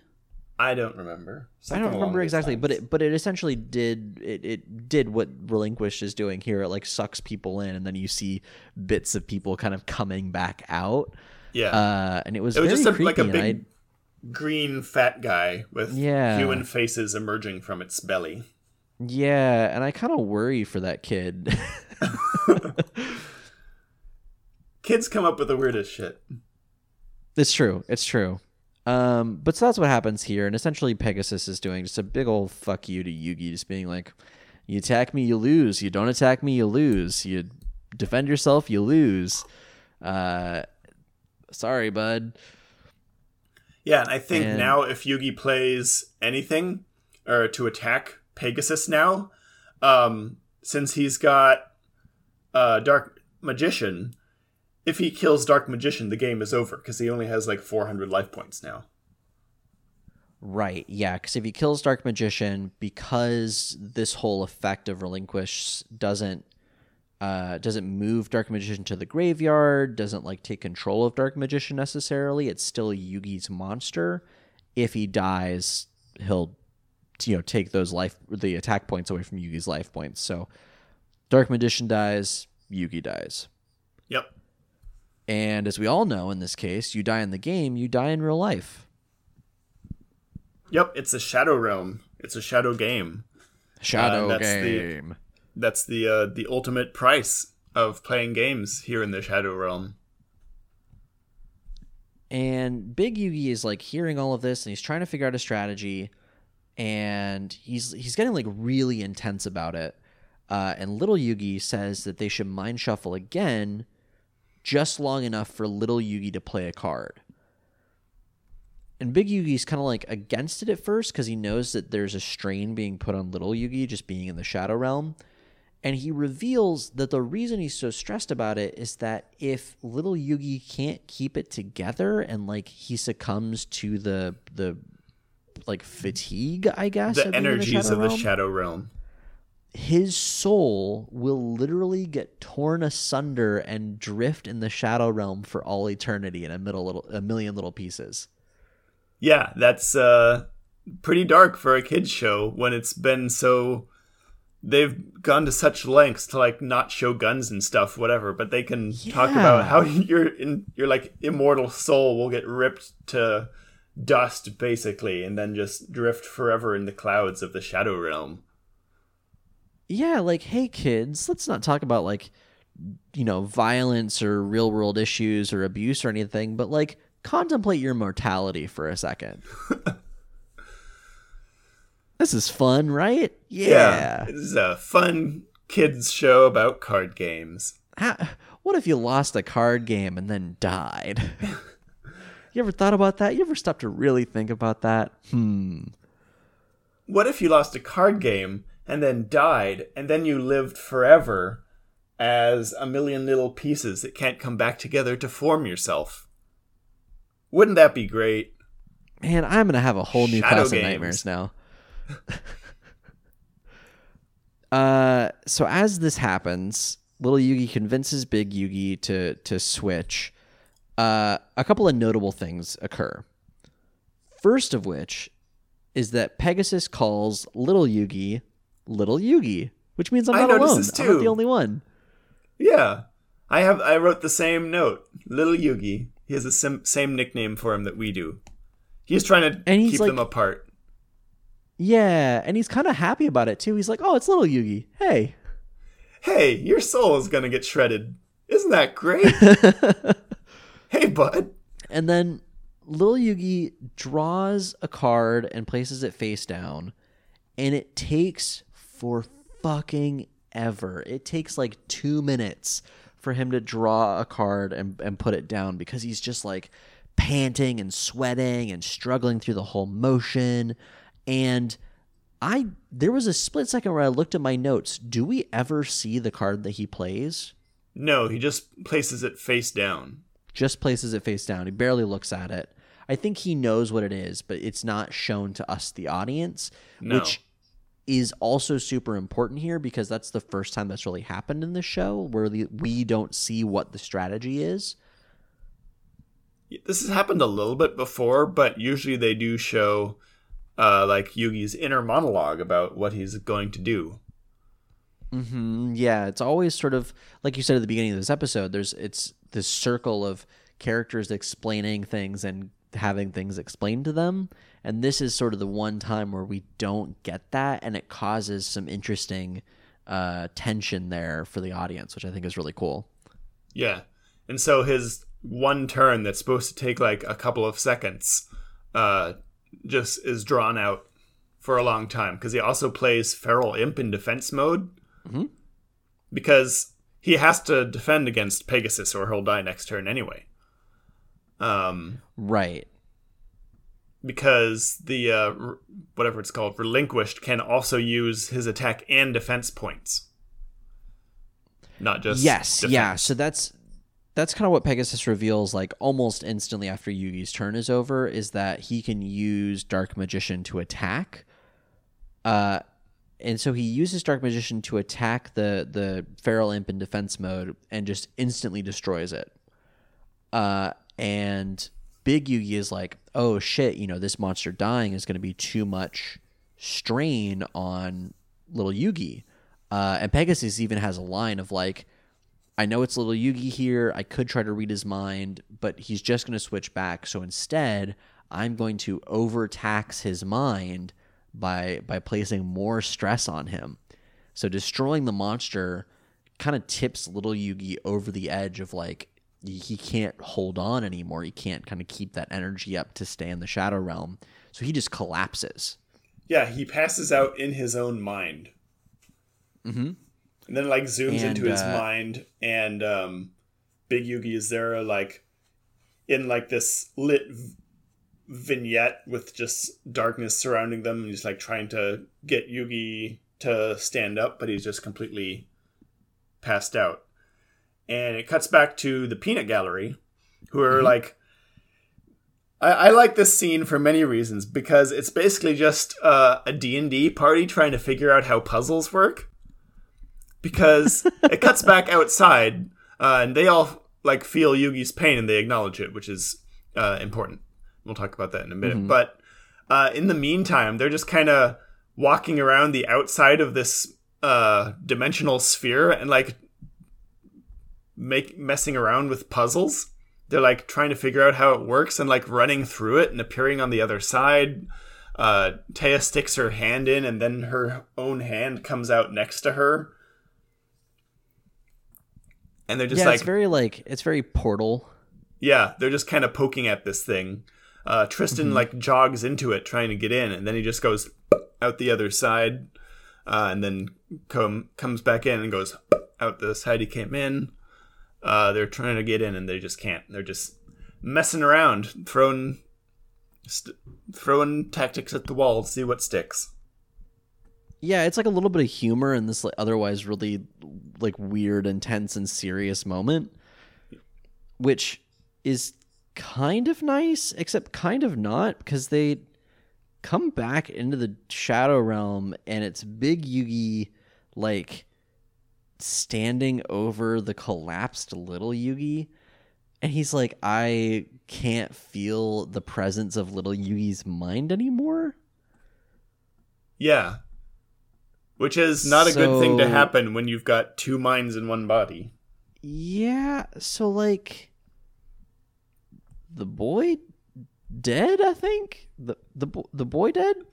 The boy dead. The boy that's dead. The end of the show. Thanks for watching. That's the end of Yu-Gi-Oh! His soul has been shredded and is dispersed to the four winds of the Shadow Realm. And it cuts back to the Peanut Gallery, and Joey's like, hey, I can't feel Yugi's presence anymore. Which, isn't a thing that he could do 2 seconds ago. Yeah. But, Tristan and Tay are also like, us neither. It was like he was here, and now he's not. And we feel like his presence leave. Yeah, they're trying to figure out why they can't feel Yugi anymore when they have literally never, besides the last 2 seconds, been able to like feel his presence or whatever through their magic friendship abilities. It's like a really lame sort of Sense 8 moment where they're just suddenly aware of each other in a psychic sort of sense. Sense 4. And then aren't. Sense 4. Well, Sense 3 now. And Joey gets so angry that he stares menacingly at the dark cloud and just punches into his hand. Yeah. Which I thought was funny. Is like he's gearing up to like beat up the cloud, I guess. Yeah, I thought that maybe they'll just try and punch their way into this alternate dimension, but unfortunately that's not what happens. I genuinely think that Tristan could, with what we've established about his punching ability, but he just doesn't think of it that way. Yeah, he would just punch the Shadow Realm and pop it and bring everyone back. Where's the lie? It's D&D. Just attack the darkness. Punch it. Yeah. Punch the darkness. It makes sense. We cut to the Millennium Puzzle glowing. Big Yugi tags back in. And he gets super serious now. He like swears vengeance against Pegasus. Oh yeah, he has a great line. He's like, "For what you have done, I will show you no mercy." Which, I mean, cool. Okay, gotta put your money where your mouth is, I guess. Pretty badass. And then Pegasus reminds him that now the now Yugi there's only one boy body that. The Yugi Gestalt is now, it's just one boy. And he can read Big Yugi's mind all he wants. And the only card that he doesn't know about is the one that little Yugi played face down earlier. Yeah. But otherwise, Pegasus knows exactly what Big Yugi's drawing, what he's got in his hand, all that good stuff. Yeah, he reads his mind and he sees that Yugi he drew Winged Dragon. And he's like, oh, you just could it be the Winged Dragon? And Big Yugi can't do anything else besides play Winged Dragon, and it gets destroyed like immediately. Mm-hmm. Yeah. Relinquished with Dark Magician destroys it pretty much right away. And then Pegasus plays another card, but not one that he's made up. It's one that Yugi's heard of before, and it is in fact infamous. It is. It's well known. I wish that we had seen it before, because I feel like that might have like added something to the scene. But he plays a card called Yigan Bakudan. Oh yes, Yigan Bakudan. That card we all know and love. The infamous Time Bomb.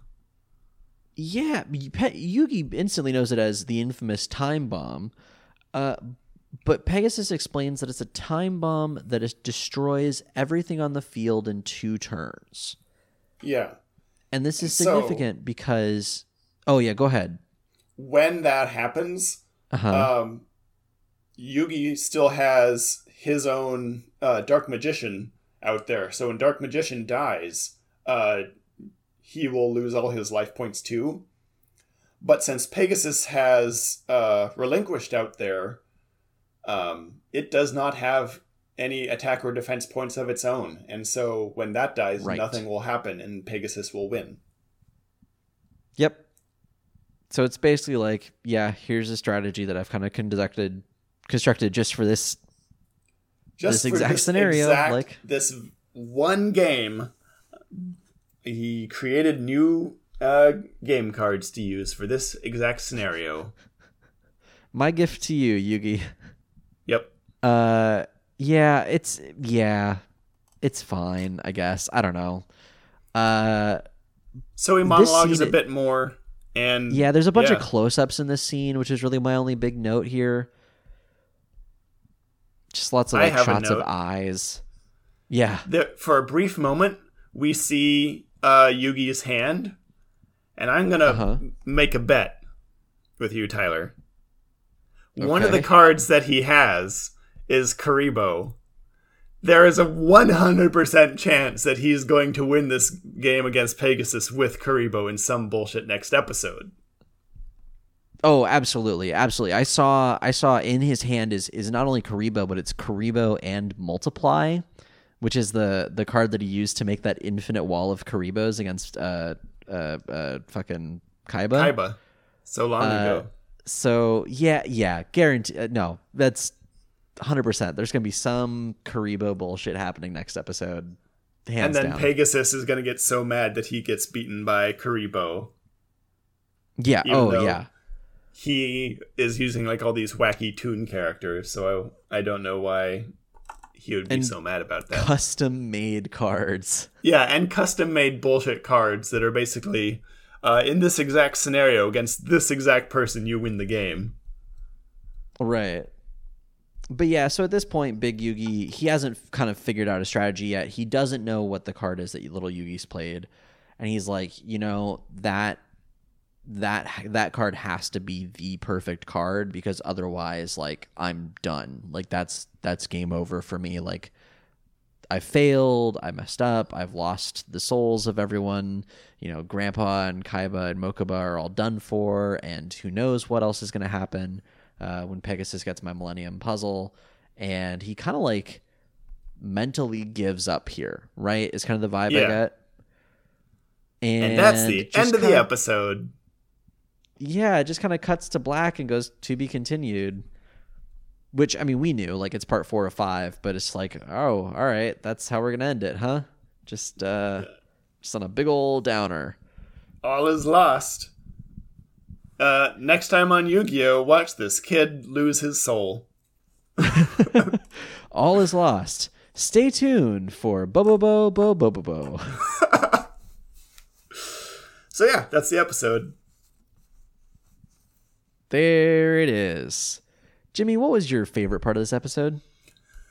My favorite part, I didn't have to think about it very much. My favorite part was the peanut gallery trying to figure out how alternate dimensions work. Just kind of poking at it. Yeah. Just kind of standing around and sticking their hands in it and like throwing stuff through it and like trying to run through this alternate dimension that just emerged in the middle of this castle. Right. It was just a nice light moment, and it's 100% what like a D&D party would do. It just made me laugh. Yeah, it is. I hadn't thought of it D&D wise. I was thinking of it like those episodes of Scooby-Doo where they're getting chased through the halls and they're like popping in and out of doorways. Oh yeah. It's like that, just sort of the opposite. It's like the inverse of that, where instead of going through a corridor, they're going through a cloud. I don't know. Something about it kind of had the same vibe to me. Yeah, it's the same basic principles. Just kind of, whoa, how did I get over here? That kind of stuff. Right. What was your favorite part of this episode? I think my favorite part of this episode is Tristan's like sudden understanding of the world and its environs. Yeah. Just magically getting the ability to understand and explain the origin of magic, and then being like, and you know what I really need to focus on here? Being a good dad. Taking care of these passed out teenagers. Yeah, this teenager And knowing literally how to- just threatened to consume my soul, but I'm going to take care of him. Yeah, he's my friend. He's got some bad juju going on, so I'm just going to chuck it out the window and Right. move on with my life. Yeah. And his, so like, super strong punching abilities. his knife fists. His sharp fists. It's still weird that, like, at the end of the last episode with Bakura being evil and trapping everyone in the shadow game out in the forest, everyone just kind of assumed it's a dream. But now they just look at him and they're like, oh yeah, that was real. Oh yeah, I remember. That was totally yeah. real. I remember that clear as Yeah. day. Right. When it was Yeah, like a that plot part- point that they didn't remember it. Right. Besides being a dream. Yeah, like part of me wants an explanation there of like, oh yeah, and then like so and so cast this magical spell to let them remember things accurately or whatever. But I kind of like the idea that like, oh, through the power of friendship, they just understand magic now. Surprise. Kind of just like it makes things a little bit simpler, I think. Yeah. How about your least favorite part? Least favorite? That's a good question. There was a lot of good stuff this episode. There was. I guess the worst part was the recap. It didn't explain anything. Yeah. Like, even those of us who had just seen the last episode a week ago, if I had forgotten any of it, it would just be like, I have no idea what's going on here. The editing was poorly done, I thought. It wasn't helpful. Yeah. It failed the basic premise of a recap. It did. It didn't really introduce anyone to Yu-Gi-Oh, right? Yeah, it didn't bring him up to speed on the story. Yeah, I agree. That was kind of disappointing for me. Is that your it's least funny favorite if you as well? No, it's close. My least favorite, I think, would have to be when Big Yugi reveals. Well, okay, it's two parts. First part is when Pegasus reveals that the Shadow Realm takes a physical toll on the people inside of it. Yeah. Why haven't we and in seen this this case before? specifically, exactly. And in this case specifically, it takes a toll on little Yugi. Pegasus doesn't really seem to mind. Big Yugi doesn't really seem to mind. It's just little Yugi here. If that were canonical, we should have seen this already in the 2 times that Yugi has been in the Shadow Realm. We have not. Yeah. He was in the Shadow Realm fighting the fat clown guy, and he did it in, like, at the episode 2 fighting Pegasus. And against Bakura. And against Bakura. Although I guess technically it was like Big Yugi doing the duel or whatever, but like still there should have been some explanation in that regard.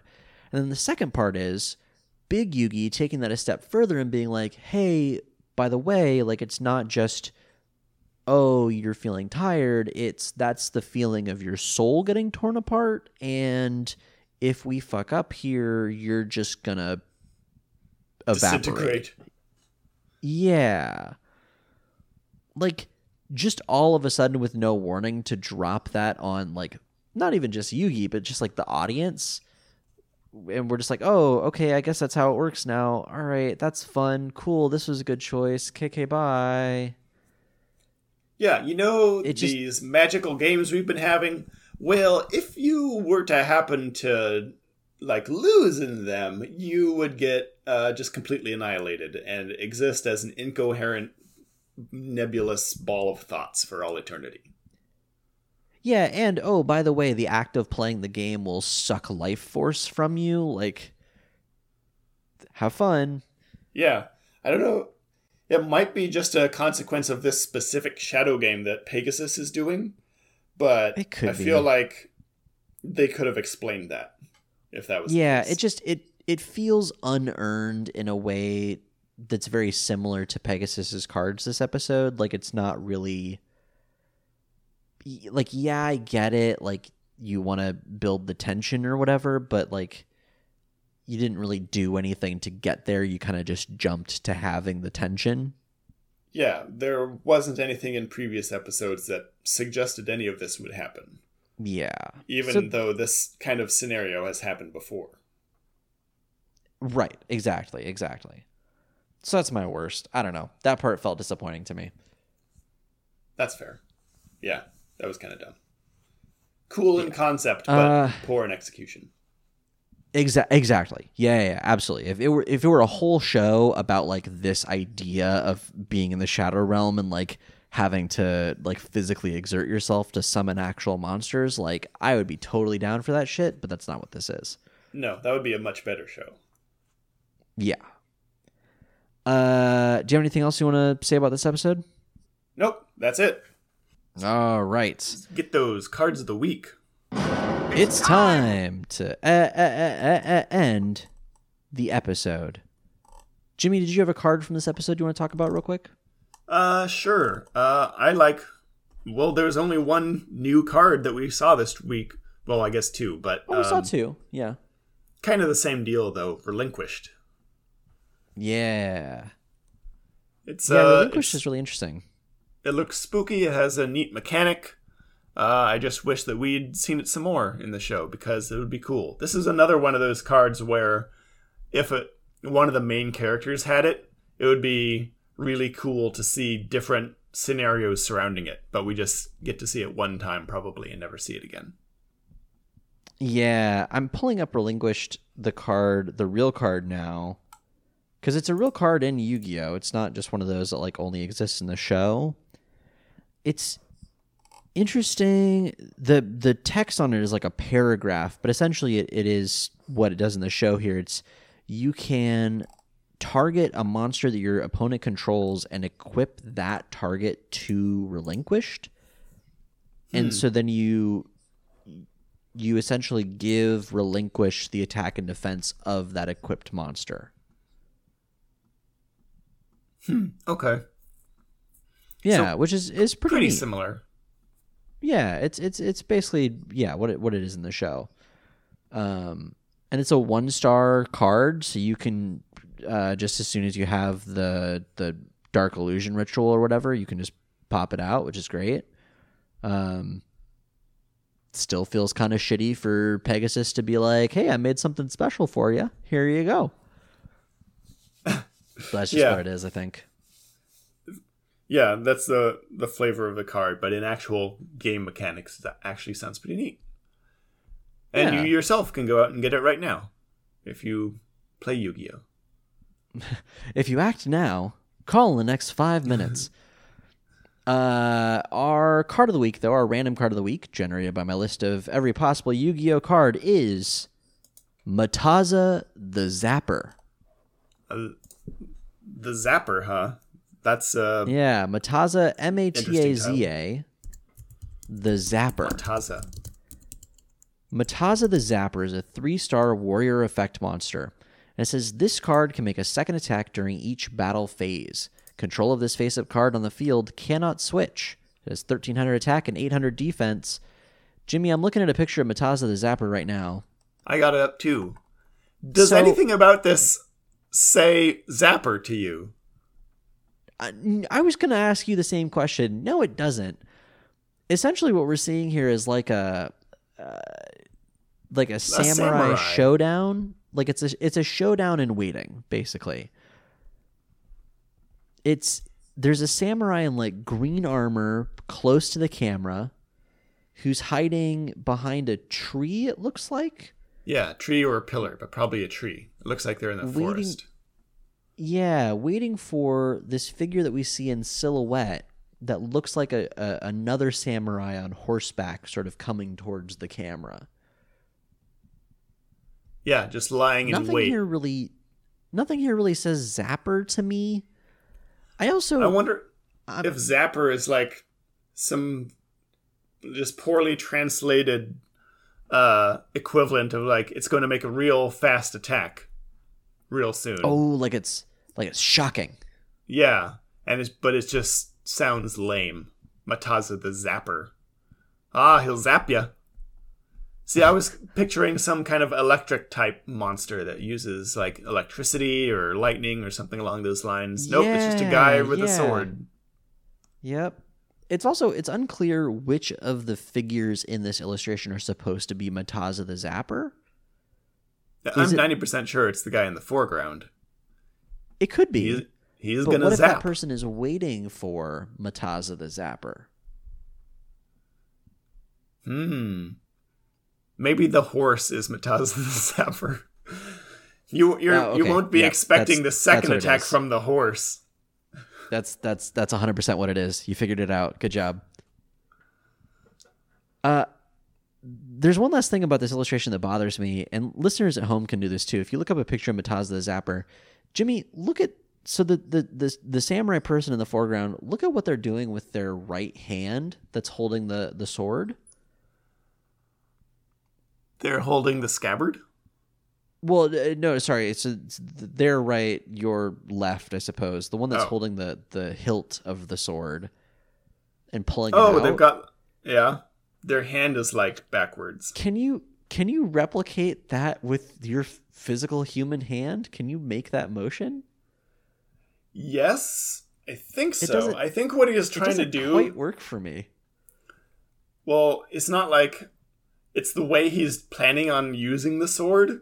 I think when this guy passes him, he's going to like draw the sword and bring it out in a sweep into his face.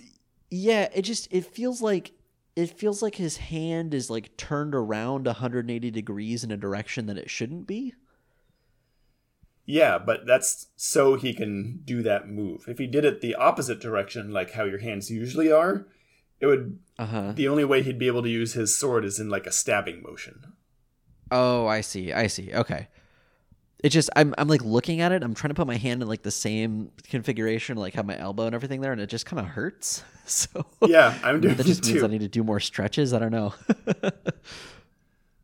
The thing that bothers me is if he does this like overhand motion to get the sword out, the other samurai guy approaching will clearly be able to see his hand sticking out from behind this tree.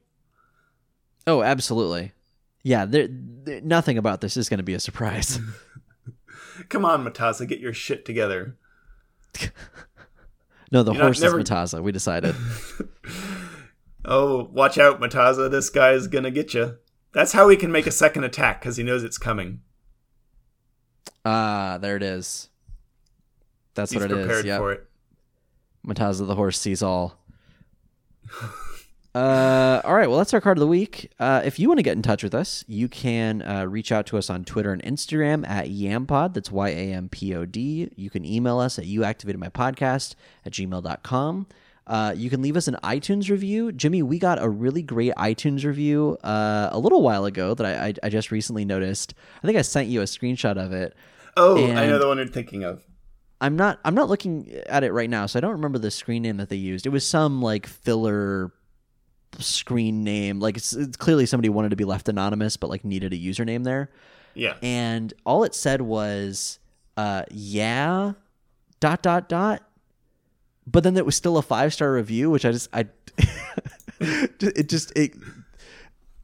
we've gotten some really nice messages from listeners, and it's so funny to me and so like heartwarming to me to see people who are like, yeah, which sounds demeaning, like, yeah, which is kind of my opinion of the show. But then it's still a 5-star review. So I'm like, oh, okay. We're good. We're all good. God, this reminds me of in college. We used to rent movies a lot for movie night in the dorms where I lived. And iTunes reviews just in general, if you go to like any popular movie and sort them by like most critical, the most critical 1-star reviews that people write down on iTunes are just hilarious to read. I'm trying to find, I had a text file with some of the best ones. Of course you did. Reviews are just a funny thing, but for podcasts, they do help, they help kind of like get the word out or whatever. There's some iTunes staff person somewhere who sees like, people are talking about this and, bumps it up to the front pages. If you like the show, go leave it a review on iTunes.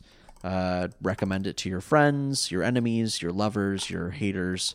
If you want to visit our website, we have a new domain name, which I'm very excited about. Yeah, I bought it. You can use it now. It's no longer, it still goes to a page off of my personal website, but it's no longer my personal domain. You can find us online at heartofthe.cards. That's Heart of the Cards. I'm amazed that we were able to get this website. I thought for sure someone would have snapped it up. I am genuinely surprised, but I'm glad that we have it. So if you want to find us, if you want to find this show, it's heartofthe.cards. If you want to find my personal website, it's welcometoflavor.town. If you want to find Jimmy, that's jrbsfx.com. Jimmy, tell me about your other podcast. My other podcast is a D&D podcast called Dungeons Against Humanity. We play D&D, and whenever we need inspiration for a place or a new NPC or a monster, we draw a card from Cards Against Humanity. And it's made a bunch of really weird shit in the world. Like my warlock has a familiar that looks like Hillary Clinton. So it's just an awful little quasit imp that has like a pantsuit made out of flesh. Do you are we gonna get to see the imp's emails at any point? Eventually, yes. I will occasionally use the familiar as a messenger, and that will be her emails. Her emails, though. Her emails. That's great. So that's Dungeons Against Humanity. Yeah, DAH podcast. You can find it on Twitter and Instagram. We just put up a new episode, so check it out. We're getting to... Yeah. I'm pretty sure we're nearing the end of the first major storyline. Cool. Okay. I think I'm like just got uploaded recently. I'm 1 or 2 episodes behind now, so I need to get caught up. But that's good to know. Okay. Well, shit's about to go down. So if that sounds like a podcast that would interest you, please go check it out. Sweet.